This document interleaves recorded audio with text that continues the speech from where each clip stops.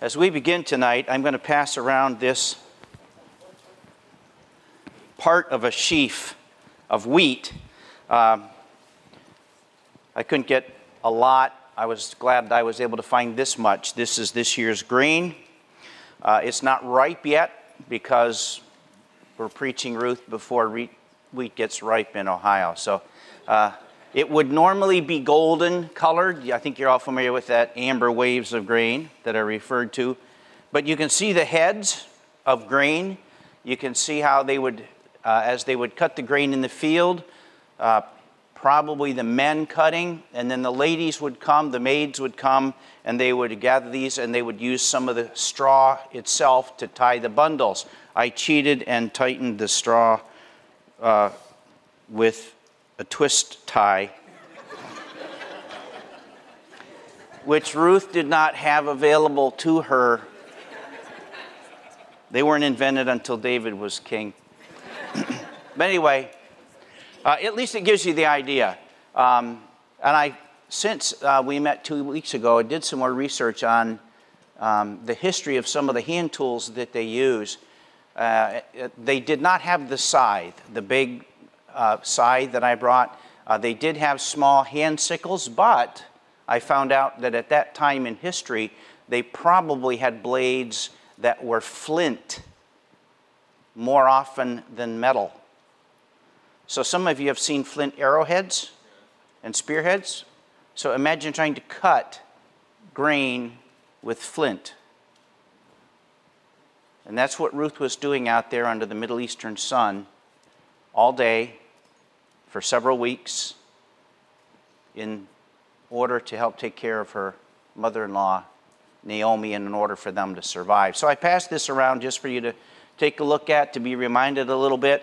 We're so far removed in our culture from some of these agricultural things that we're just trying to help refresh and stir up our minds.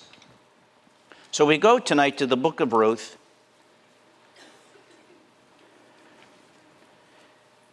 And I want to share with you one general statement which I think is helpful for us to consider whenever we open our Bibles and turn back to these passages of Scripture. There is a general truth that when you open your Bible, you should try to forget everything that man has discovered in the last several hundred years. They did not have machines. They did not have gasoline internal combustion engines. They did not have steam-driven engines. They did not have electricity. They did not have the modern means of transportation that we have. Most people worked with their hands to make a living, except for the wealthy who managed their estates and their affairs by hiring other people to do the manual labor. Even if you lived in a town or a village, you were not far removed from agriculture. Most people, even who lived in a town, would have a plot somewhere of garden vegetables or things that they would try to grow.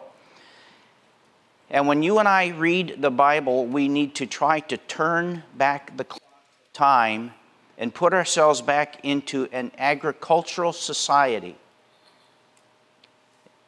especially in the Old Testament, a people that were dependent upon the land.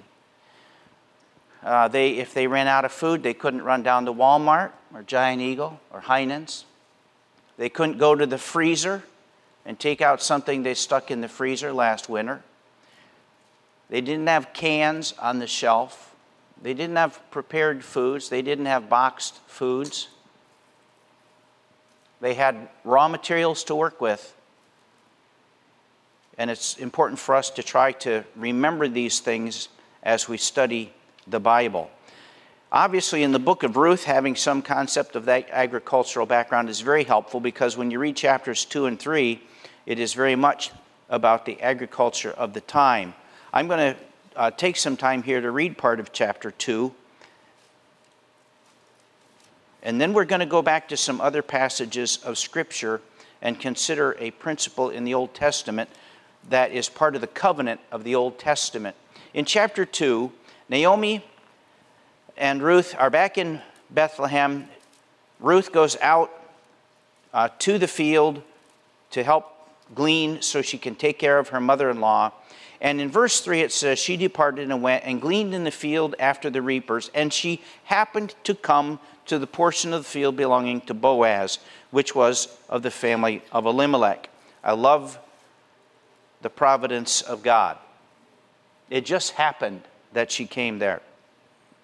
Verse 4, now, behold, Boaz came from Bethlehem and said to the reapers, may the Lord be with you. And they said to him, may the Lord bless you. Then Boaz said to his servant who was in charge of the reapers, whose young woman is this? The servant in charge of the reapers replied, she is the young Moabite woman who returned with Naomi from the land of Moab. And she said, please let me glean and gather after the reapers among the sheaves. I think the servant is saying that Ruth had come to him who was in charge, not necessarily to Boaz, but to the servant, and had asked for permission to glean. Thus, the servant reports, she came and has remained from the morning until now. She has been sitting in the house for a little while. Verse 8, then Boaz said to Ruth, listen carefully, my daughter. Do not go to glean in another field. Furthermore, do not go on from this one, but stay here with my maids. Let your eyes be on the field which they reap, and go after them. Indeed, I have commanded the servants not to touch you. When you are thirsty, go to the water jars and drink from what the servants draw. Notice in verse 14, at mealtime, Boaz said to her, come here, so that you may eat the bread and dip your piece of bread in the vinegar. So she sat beside the reapers, and he served her roasted grain, and she ate and was satisfied and had some left. We have pictured for us in chapter 2 and the rest of the book our introduction to Boaz as a man who was, first of all, mentioned as wealthy, but much more importantly, he was a man of mercy. He was a man who was, I believe, probably a little bit unusual at the time of the Judges. As we know, the book of Judges tell us that most of the Israelites were doing what was right in their own eyes, in their own mind. But here we have, tucked away in the hills of Bethlehem, Judea, a man who is moved with mercy toward those around him. So let's take a few minutes and consider this idea of mercy. If you will, go with me to Psalm 101. We're going to look at several passages here. Psalm 101, a psalm of David. I will sing of loving kindness and justice. To you, O Lord, I will sing praises. I will give heed to the blameless way. When will you come to me? David probably had a good dose of teaching about loving kindness and mercy and justice because of his great-grandfather. Was probably some of that passed down from generation to generation. What is he talking about? The mercy and the loving kindness of the Lord. Go back to the book of Deuteronomy with me and chapter 14. We've mentioned the book of Deuteronomy several times already as background for the book of Ruth. In Deuteronomy chapter 14 and verse 28. Notice these instructions for Israel as they are preparing to come into the land. At the end of every third year, you shall bring out all of the tithe of your produce in that year, and shall deposit it in your town. The Levite, because he has no portion or inheritance among you, and the alien, the orphan, and the widow who are in your town shall come and eat and be satisfied, in order that the Lord your God may bless you in all the work of your hand which you do. Now, if I have time to get some pictures together before next Sunday night, we'll show you a few pictures of some things from the Middle East of how they stored grain in the ancient world. There's a place at the city of Megiddo, the old fortress of Megiddo. There's a pit in the ground that is almost as big around as this room is large.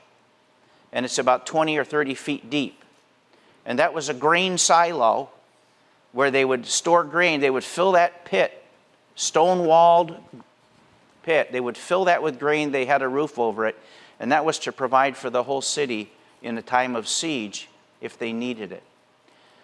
They would carve out cisterns out of the solid rock. Some cisterns were for storing water, and others were for storing grain. Other times they stored grain in ceramic jars and vessels. Why? So that the mice and the rats couldn't get at it. You do all that hard work to save the grain. You don't want anything else to eat it except your family. Each year, the Israelites were supposed to take 1/10 of what they produced and bring it to the town and store it. And then the Levites, who lived among the tribes, remember the Levites never inherited any land. Their inheritance was the Lord.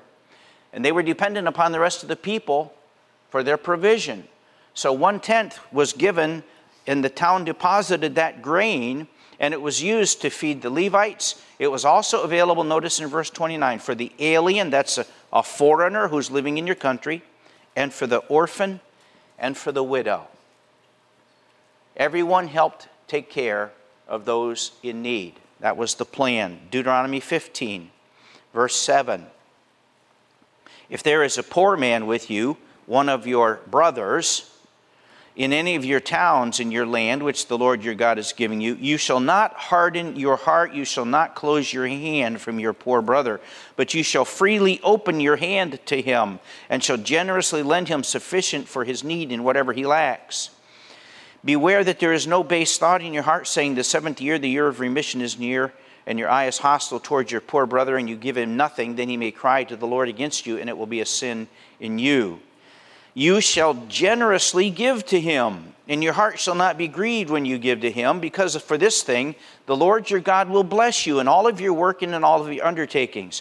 There's a verse in the Proverbs that says, he that giveth to the poor lendeth to the Lord. Or he that lendeth to the poor giveth to the Lord. One way or the other, I forget. But that's what he's saying here. In verse 11, for the poor will never cease to be in the land. Therefore I command you, saying, you shall freely open your hand to your brother, to your needy, and poor in your land. Oh, that might raise a question for us in verse 11. If the Lord's going to continually bless the people, how can there be poor in the land?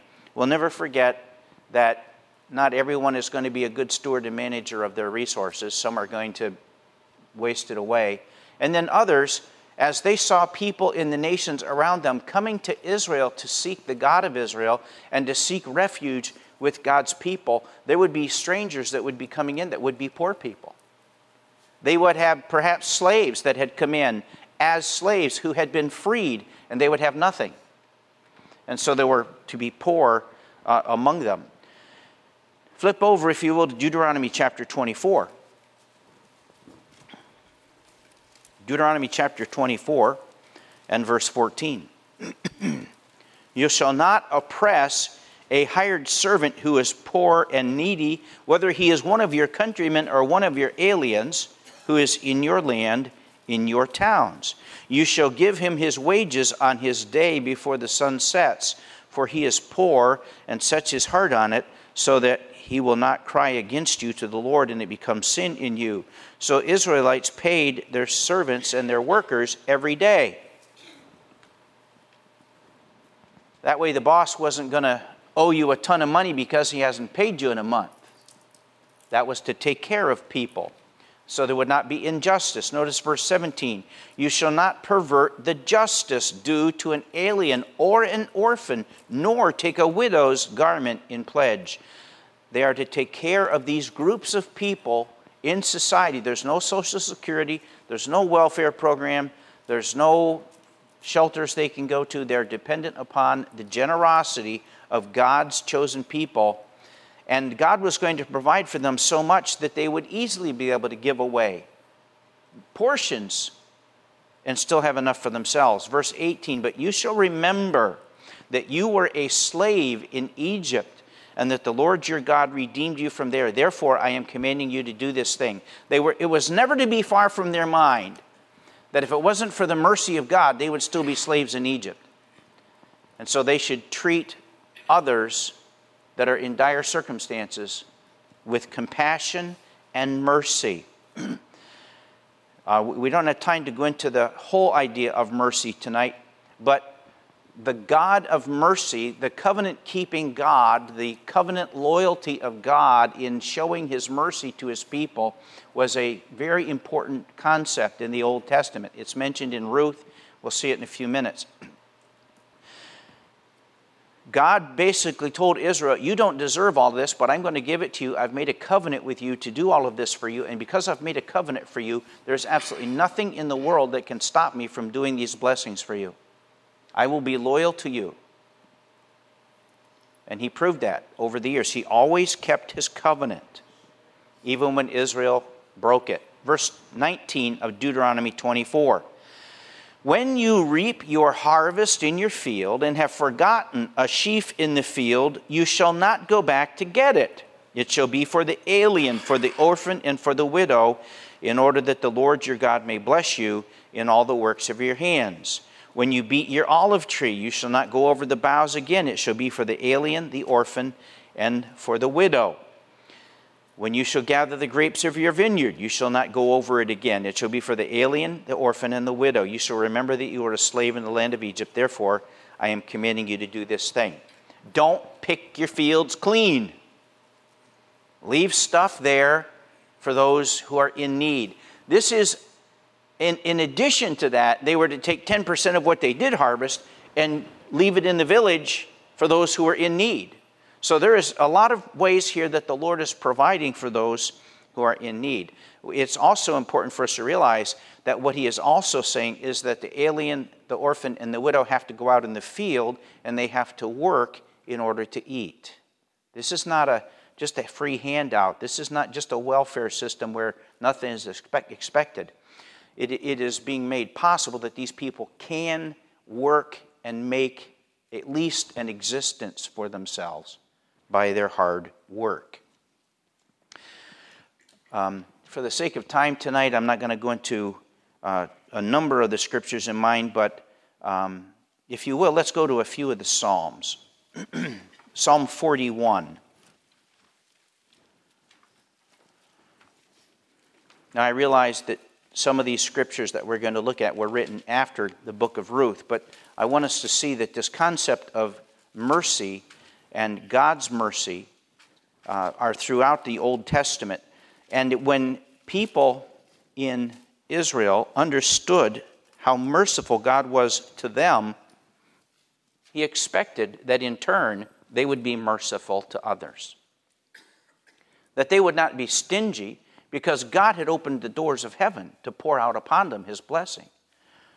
So when we see people in the Old Testament acting in mercy, in compassion, in a sense, the mercy concept of the Old Testament is very similar to our grace concept of the New Testament. There may be some differences there in some of the passages, but generally speaking, it's a word demonstrating the magnanimous care of God to His covenant people. So in Psalm 41, notice the first three verses. For the choir director, a psalm of David, how blessed is he who considers the helpless, those who need help. The Lord will deliver him in the day of trouble. I don't think the Lord is saying He will deliver the helpless, but He's saying the Lord will deliver the man who helps the helpless. Verse 2, the Lord will protect him, keep him alive, and he shall be called blessed upon the earth. Do not give him over to the desire of his enemies. The Lord will sustain him upon his sickbed in his illness. You restore him to health. If they would keep the covenant and express the tender compassion toward one another in obedience to God and as a reflection of the character of God, God would take care of them. Over to Psalm 72. The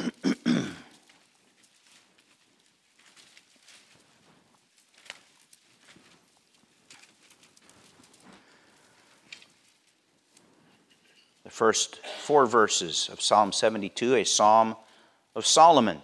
Give the king your commandments, O God, and your righteousness to the king's son. May he judge your people with righteousness and your afflicted with justice. God was very interested in people being taken care of in society instead of being afflicted unjustly. Let the mountains bring peace to the people and the hills in righteousness. May he vindicate the afflicted of the people. Among the people, those who are afflicted, Solomon is saying, may God vindicate those who are being afflicted, those who aren't being taken care of. Save the children of the needy and crush the oppressor. We don't have time tonight to go through the prophets, but we'll just look at one in Micah. When the prophets talked to Israel, they were scathing in their denouncements of the Israelites later in the Old Testament because they were treating the orphans and the widows and others who were helpless with absolute hard-hearted, obstinate disregard and disrespect. They had no compassion whatsoever. There were widows starving to death in the streets of Jerusalem. And God finds fault with Israel because of their lack of compassion to the people. Why? Because that's a reflection of their heart for Him. Their hearts are hard toward the Lord, so their hearts are hard toward others. And how God wanted His people to manifest the mercy of His own heart. What a delight it is, as we go into the book of Ruth in a few minutes, to find a man who is a reflection of the mercy of God.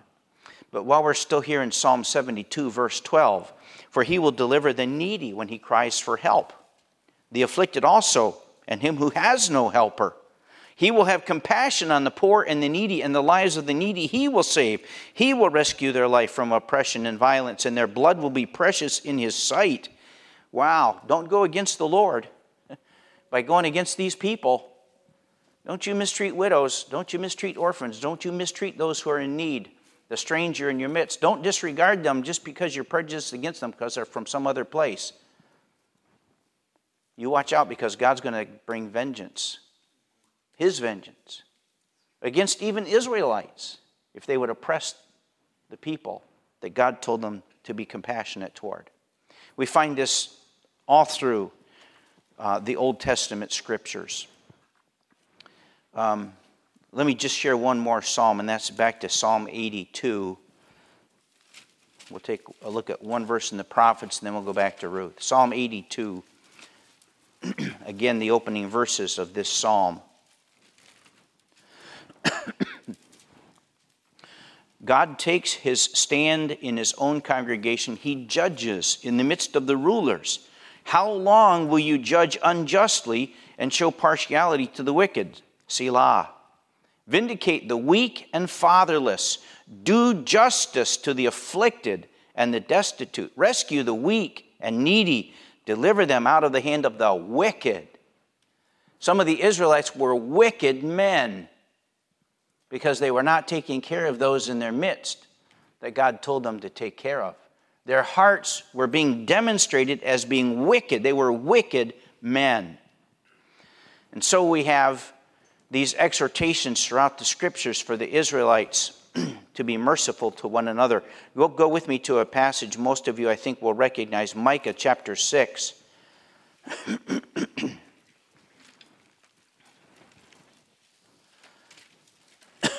Micah chapter 6. Many of you have probably are familiar with verses 7 and 8. This is in the middle of a very clear announcement of God's displeasure with Israel. God is actually bringing an indictment, the picture of a courtroom and an indictment that God is bringing against His own people because of their disobedience in these first verses of chapter 6. And then we come down, verse 6, with what shall I come to the Lord and bow myself before the God on high? Shall I come to Him with burnt offerings, with yearling calves? Does the Lord take delight in thousands of rams, in 10,000 rivers of oil, the poured out oil offerings of the people? Well, sometimes He did, yes. But you remember what God said to Saul through Samuel? The Lord would rather have obedience than sacrifice. These people were bringing tens of thousands of animals, but there was no obedience. There was no faith. There were rivers of blood pouring out of the Old Testament temple, but there was no obedience. There was no faith. There was no worship. They were disregarding the mercy of God. And then the next phrase, shall I present my firstborn for my religious acts? The people of Israel, some of the people of Israel were taking their firstborn sons and they were taking them down into the valley below the Temple Mountain, there in the valley, later known as Hinnom, the Gehenna that Christ mentions. And there they, at a temple and an idol for Molech, they were offering their firstborn child upon the molten arm, the burning arms, burning their child to death as a sacrifice. And then they would catch the afternoon service at the temple. That's exactly what was going on in the context of Micah chapter 6. And they think they can worship one God over here and then come to the temple and bring an offering and everything's good. We did what God wanted us to do. We brought him an offering. What does he say in verse 7? Does the Lord take delight in all of these things? No, he doesn't. In verse 8, he has told you, O man, what is good. And what does the Lord require of you? And he doesn't say one thing about sacrifices. He doesn't say one thing even about worship of God. He talks about the effect of mercy in their hearts, the response to mercy in their hearts. The evidence will be that a man will do justice and he will love kindness and he will walk humbly with his God. If someone in the Old Testament was truly worshiping God, you could tell by how he treated the poor, the neighbor, the stranger, the servant, the slave, the widow, the orphan, the poor. They were to be so thankful to God for his mercy, so overwhelmed by God's mercy that they wanted to share it with everyone around them. Sounds a little bit like New Testament grace, doesn't it? God wanted his people to be a picture of this kind of mercy. Now let me just make a statement in brief about God's mercy, God's covenant-keeping loyalty or mercy. One of the great themes of the book of Ruth is the mercy of God. Naomi did not deserve mercy. I believe she and her husband had abandoned the God of the covenant. They had abandoned the land of the covenant. And she certainly was at least bitter against God. Instead of acknowledging that God is always good, that God is providentially taking care of things, God has something in mind, God has a plan. God is going to keep the covenant with me no matter how I feel, even though I don't see the hand of God upon me. Just call me bitter. Was she deserving the mercy of God? And then there's Ruth, a foreigner. She's like you and I, described in Ephesians chapter 2. We're apart from the covenants of Israel. We're not part of the chosen people of God. What claim do we have upon the mercy of God? We have absolutely none.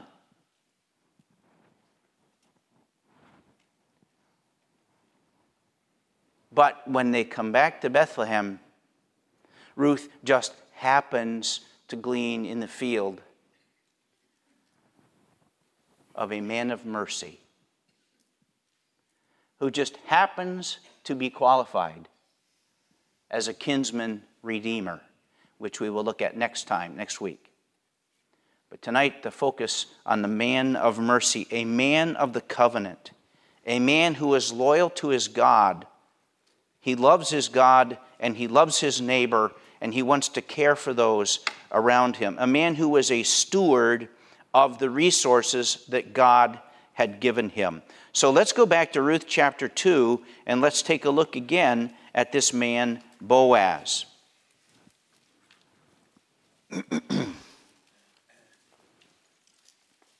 Ruth chapter 2, if you will.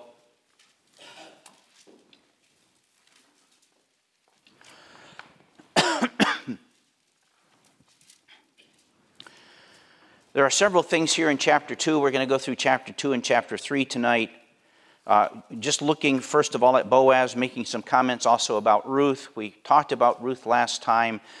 It's interesting to me that as the book of Ruth develops, as the narrative develops, Ruth is a better manifestation of the mercy of Jehovah God than Naomi. She is a wonderful woman of mercy. And for that woman of mercy, God has a man of mercy. And the mercy of God is going to overshadow Naomi, even though she doesn't even see it coming.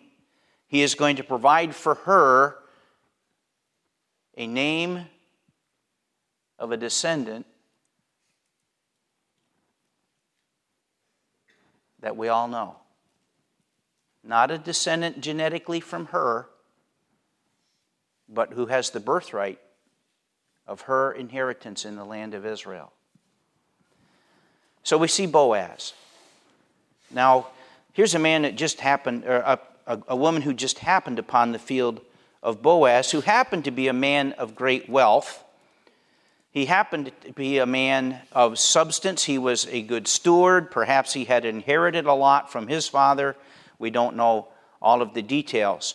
But notice in verse 4, I read earlier, it describes how Boaz greets his workers, his reapers. And most of you have had enough experience in one place or another in the work world to know that the CEO of the company doesn't come down to the break room and have lunch with the workers. I mean, if your supervisor gives you the time of day, it's a good day, right? Here's Boaz, the landowner, and he comes from Bethlehem out to the fields, and he greets the reapers with a blessing from the Lord. May the Lord be with you. He blesses his workers. Well, that's a pretty good way to start the day. Some of you would like your boss to do that. I hope that happens someday. If not here, in glory it will. May the Lord be with you. And they respond, and may the Lord bless you. This was not just a Middle Eastern cultural greeting. There probably was some element of that, a respect being shown to the owner. But this is a man genuinely asking God to bless his workers. These are workers who have received mercy from their boss, and they willingly express a desire for God's blessing upon their boss. This is a picture of a godly man in the Old Testament. Then, having come down to be with the reapers and to see what's going on, to supervise his supervisor, verse 5, Boaz said to his servant who is in charge of the reapers, "Whose young woman is this?" As he's looking over his crews out there in the field, he perhaps sees someone who's new. Well, actually, you know what I think it was? We'll actually come to this a little bit later, but I suspect that Ruth was still in black. You read later when Naomi tells her to change clothes and get ready to go to the threshing floor, I think Naomi is telling her, take off your black mourning clothes and present yourself as eligible as a bride to Boaz. But I get ahead of myself, but you see, whether she was in black or not, Boaz sees her in the field. That certainly would explain why he can pick her out if she's in black. So the servant gives the account of how the woman had come. Naomi, let me mention this about Ruth in verse 7. She had humbly requested to glean. She hadn't come demanding her right as an alien. She hadn't quoted Deuteronomy 24. She didn't come and insist on it. She came and humbly requested the opportunity to glean in the field. And so we saw before her industriousness, her hard-working effort to take care of her mother-in-law. So when Boaz hears about this, we find another conversation going on in verse 8. So Boaz addresses Ruth, and he says, listen carefully, my daughter. Now, are we missing something here? Had Boaz ever met Ruth before? He's never met her before. But he speaks to her with a term of general endearment and compassion. Do you see that? Here's a man whose heart is already compassionate. He was compassionate before Ruth came along. But his heart is compassionate, and he calls her daughter. Now, it's very possible that she was literally young enough to be his daughter. There's some implication of that as we go on. He was evidently at least somewhat older, significantly older. Whether it was old enough to be her dad, I don't know exactly, but it's very possible. So he's kind and he's compassionate to her. He gives her instructions. Do not go to glean anywhere else. Stay right here in my fields. Stay by these maids, the maids who were bundling the sheaves and tying them up and stacking them up to be later delivered to the threshing floor. And then he says something very interesting. He said, let your eyes be on the field which they reap and go after them. When they finish this field, follow them, go to the next field, stay with my crew, because I have commanded my crew, the servants, not to touch you. Oh, that's interesting. At the end of chapter 2, notice verse 22. Naomi said to Ruth, her daughter-in-law, it is good, my daughter, that you go out with his maids, Boaz's maids, so that others do not fall upon you in another field. She stayed close to the maids of Boaz. Evidently, there was enough prejudice among some of the Jews. They were hard-hearted enough toward aliens that if they saw this Moabitess, in their prejudice, the maids may have run her out of the field. The servants might have taken a whip to drive her away. We don't know what exactly the danger was, the potential hazard. But it was, Boaz recognized, Ruth, it's hazardous, it's potentially hazardous for you to be out here because not everyone is going to treat you well, but stay with my workers. And I have instructed my whole staff how to treat you. They're going to watch out for you. You stay with them. You're part of the group. And then he extends even greater kindness to them. Not only has he protecting them, but when you are thirsty, go to the water jars and drink from what the servants draw. The servants would draw water for the whole crew. He says, help yourself. Not just help yourself to the well. Help yourself to the water that's already drawn. Let my people serve you. A beautiful picture of compassion and mercy and kindness. He doesn't owe Ruth anything. He doesn't know her. Recognizing how much compassion is being shown to her, in verse 10, she falls on her face. She bows to the ground. And she says, why have I found favor in your sight, that you should take notice of me since I'm a foreigner? This is overwhelming. What is going on? And we have to love Boaz's reply. He basically says, Ruth, your reputation has preceded you. And I want to treat you with the same kind of compassion you've shown to your mother-in-law, Naomi. The news of who you are and the character of your heart has gone before you. All that you have done, verse 11, all that you have done for your mother-in-law after the death of your husband has been fully reported to me. Okay, so news travels fast in a small town, especially in family. And how you left your father and your mother in the land of your birth and came to a people that you did not previously know. May the Lord reward your work and your wages be full from the Lord, the God of Israel, under whose wings you have come to seek refuge. She has a testimony that she's come as a believer, and he wants to help take care of her. And there is no apparent selfishness on his part in any way. He's just simply wanting to help a person who's in need. He no doubt wants to help Naomi, and he realizes he's extending that care to Naomi when he helps her. So she responds in verse 13, I have found favor in your sight, my Lord. For you have comforted me, and indeed you have spoken kindly to your maidservant, even though I am not like one of your maidservants. I'm not an Israelite, I'm a foreigner, and yet you have taken care of me in this way.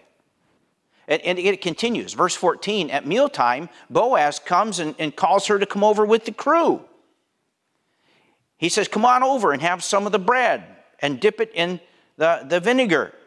Most of us don't grasp the fact that silverware is a relatively recent invention in human history. Now, the chopsticks have been around a lot longer than silverware. But in most of history, most of the peoples of the world, in fact today, still eat with their fingers. They take bread or meat or something, sometimes they dip it in some sauce, and then they eat it. And that's the way they did it. The bread was there in baskets or whatever. They took some, they dipped it in sauce, and they ate it. And that's exactly what's being pictured here. And he invites her basically to the table. A stranger, a foreigner. So she sat beside the reapers, and I love this next statement.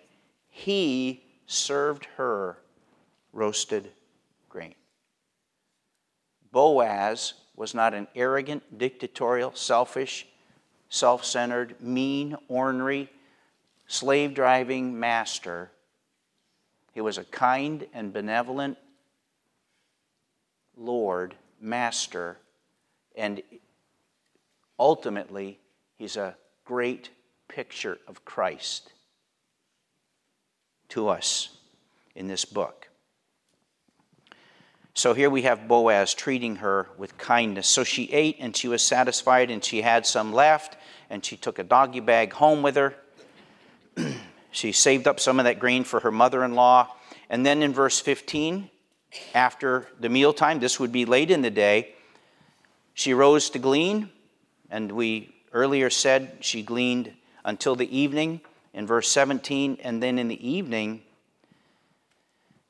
she still had to beat out the grain, and then she had to carry it home. And some of these days, because of the kindness of Boaz, this girl is carrying home 40, 50, 60 pounds of grain at night. Okay? This girl was no wimp. This was a hard-working girl wanting to help her mother-in-law. Notice again the generosity, verse 15. When she rose to glean, Boaz commanded his servant, saying, let her glean even among the sheaves. Do not insult her. Not just the stems that drop off, but let her pick up some of the sheaves that fall by the way. Just like Deuteronomy talked about it. You shall purposely pull out for her some grain from the bundles and leave it so that she may glean it. Do not rebuke her. That little small sheaf that's going around, that's probably about the size of some of the handfuls they laid on the ground. Just toss it down and let Ruth pick it up. This man is taking care of her. He's helping. He's helping someone in need. He's a man of mercy. So she gets home at night, shows her mother-in-law the grain from dinner, as well as the grain that she has harvested. And in verse 19, Naomi says to her, where did you glean today, and where did you work? May he who took notice of you be blessed. And so she reported that she went to this place, and here was some guy named Boaz. Now at this point, Ruth knows nothing, as far as we know, about who Boaz is. He's just the farmer that helped her. Well, Naomi says to her daughter-in-law, wow, may he be blessed of the Lord who has not withdrawn his kindness to the living and to the dead. This guy is our relative. In fact, he's one of our close relatives. It just so happens.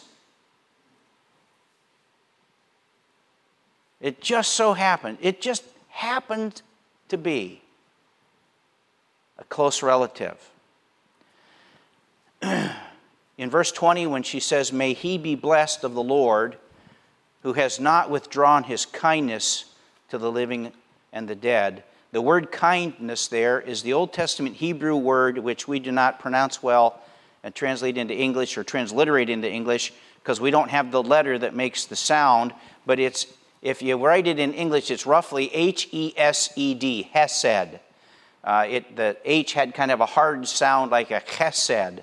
Sometimes you'll see it spelled C-H-E-S-E-D. It's a word that you would do well to recognize if you see it in your Bible study notes, in your study Bible notes somewhere, because it is the word that God used to talk about His covenant loyalty to His people. It's translated in the King James. It was consistently translated loving kindness, the loving kindness of the Lord. Some other translations aren't as consistent in translating it, but you'll see here it's translated as kindness. It's the word hesed. It is a reminder in this book that the mercy of God is an underlying theme. And Naomi, whose name meant pleasant, but just call me bitter because I went out full and I came in empty and the hand of providence has been against me, all of a sudden has a wake-up call when Ruth comes back with a bushel of grain and a good report of a kind man named Boaz, who just happens to be a close relative and could legally help them out of the bind that they're in if things go well. And she sort of suddenly remembers the mercy of God.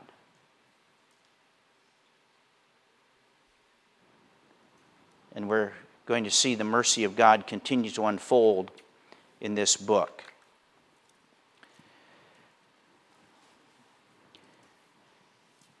Let me mention one more thing about Boaz and mercy in chapter 3. Next time we will try to mention some things about these marriage rituals, and there are some things about this description of this threshing floor scene that we do not have information about. When Ruth goes and lays at his feet at the threshing floor, that evidently in the culture was a way for a girl to propose or to request marriage. Sounds kind of weird to all of us. And we don't have very much information in ancient documents anywhere explaining how that started, what it meant, what it signified. But laying herself down at his feet was, and having his outer garment, his cloak that he would use as a blanket, cover her up as well. He was basically requesting to come under the protection and care of him, asking for marriage. All right? Notice his response. So, middle of the night, verse 8, he wakes up and there's a woman lying at his feet. Okay, that's startling. He's laying on the grain pile on the threshing floor, and the reason for that is because he was the security system. All right, you got fresh grain laying there in a pile, maybe dozens or hundreds of bushels. Every idiot out there knows it's a whole lot easier to come and shovel a bag of grain than it is to go out in the field and harvest it. So it was a time they had to be careful for thievery, for people stealing the grain. Which is a whole other discussion. The psalmist talked about sowing in tears and reaping in joy.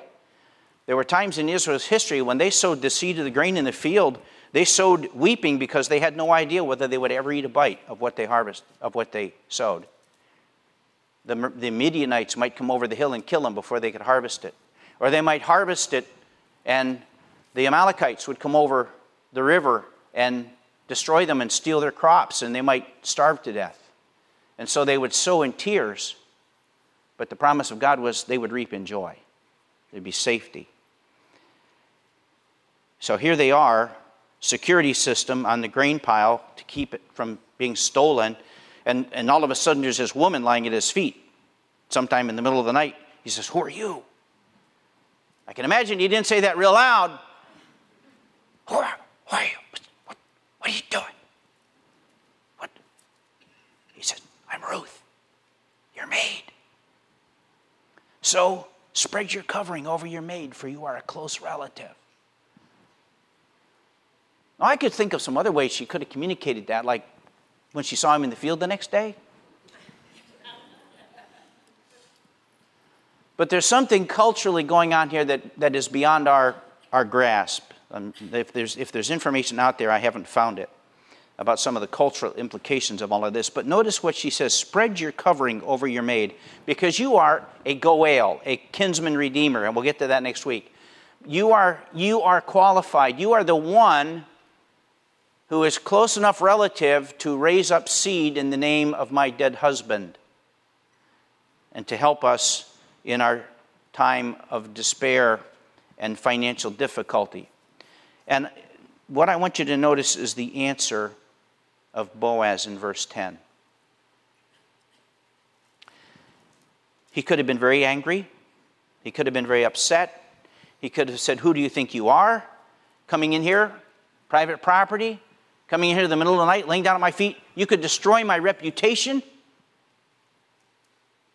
What do you think you're doing? He could have responded very badly. But instead, he, I think, instantly recognizes that there's the hand of God in this, and he says, may you be blessed of the Lord, my daughter. Another term of compassion, endearment, tenderness. He wants to take her under his arm in a sense of even helping in some way, whether it goes as far as being the husband, but he still uses this endearment. My daughter, you have shown your last kindness to be better than the first by not going after young men, whether poor or rich. What in the world is he talking about? The word kindness again is the word hesed or mercy, loving kindness. He's saying, Ruth, he said, you have been kind to your mother-in-law. You came back here from Moab when you didn't have to. You have been working in the fields for her. You didn't have to. You've been taking care of her. You accompanied her in her grief. You didn't have to. You're putting up with being a stranger in a foreign land. You didn't have to. You have been kind in every way to your mother-in-law. And then he says to her, Ruth, you are asking me to marry you. You are extending a kindness to me that is far greater even than the mercy you've shown to Naomi. Because everybody knows you could have had anyone, Naomi could have arranged a wedding with any one of the young men in the village, but you pick an old geezer like me. That's mercy. Ruth, you've been merciful to me to ask me to be the one to be your husband. We don't know what the age difference was, but it was enough that Boaz recognized her request as an act of mercy to him to give him the opportunity instead of someone else. So in verse 11 he says, my daughter, do not fear. I will do whatever you ask. For all my people in the city know that you are a woman of excellence. I have no qualms whatsoever about fulfilling my kinsman responsibility and opportunity. I have no question about your character. I have no hesitation whatsoever in any way about you. However, don't you hate that word?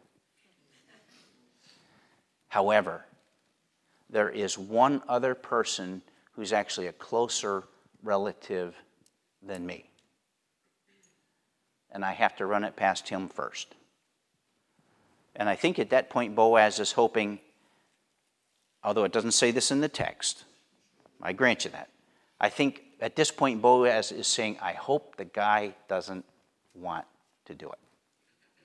Because I think at this point he is seeing in her the qualities of a woman that he would be delighted to have as his wife.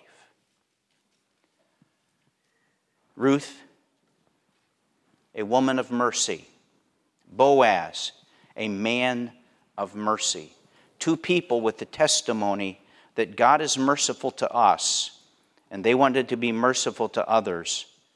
And that is a reminder to us that if we have tasted that the Lord is good, we ought to be able to be good to others. If we have tasted the grace of God, we ought to be able to share it with others. There ought to be in us a very sweet disposition toward other people, because that's the disposition our Father has had with us. What a beautiful picture this is in this book. I trust that you're enjoying it as you read through it.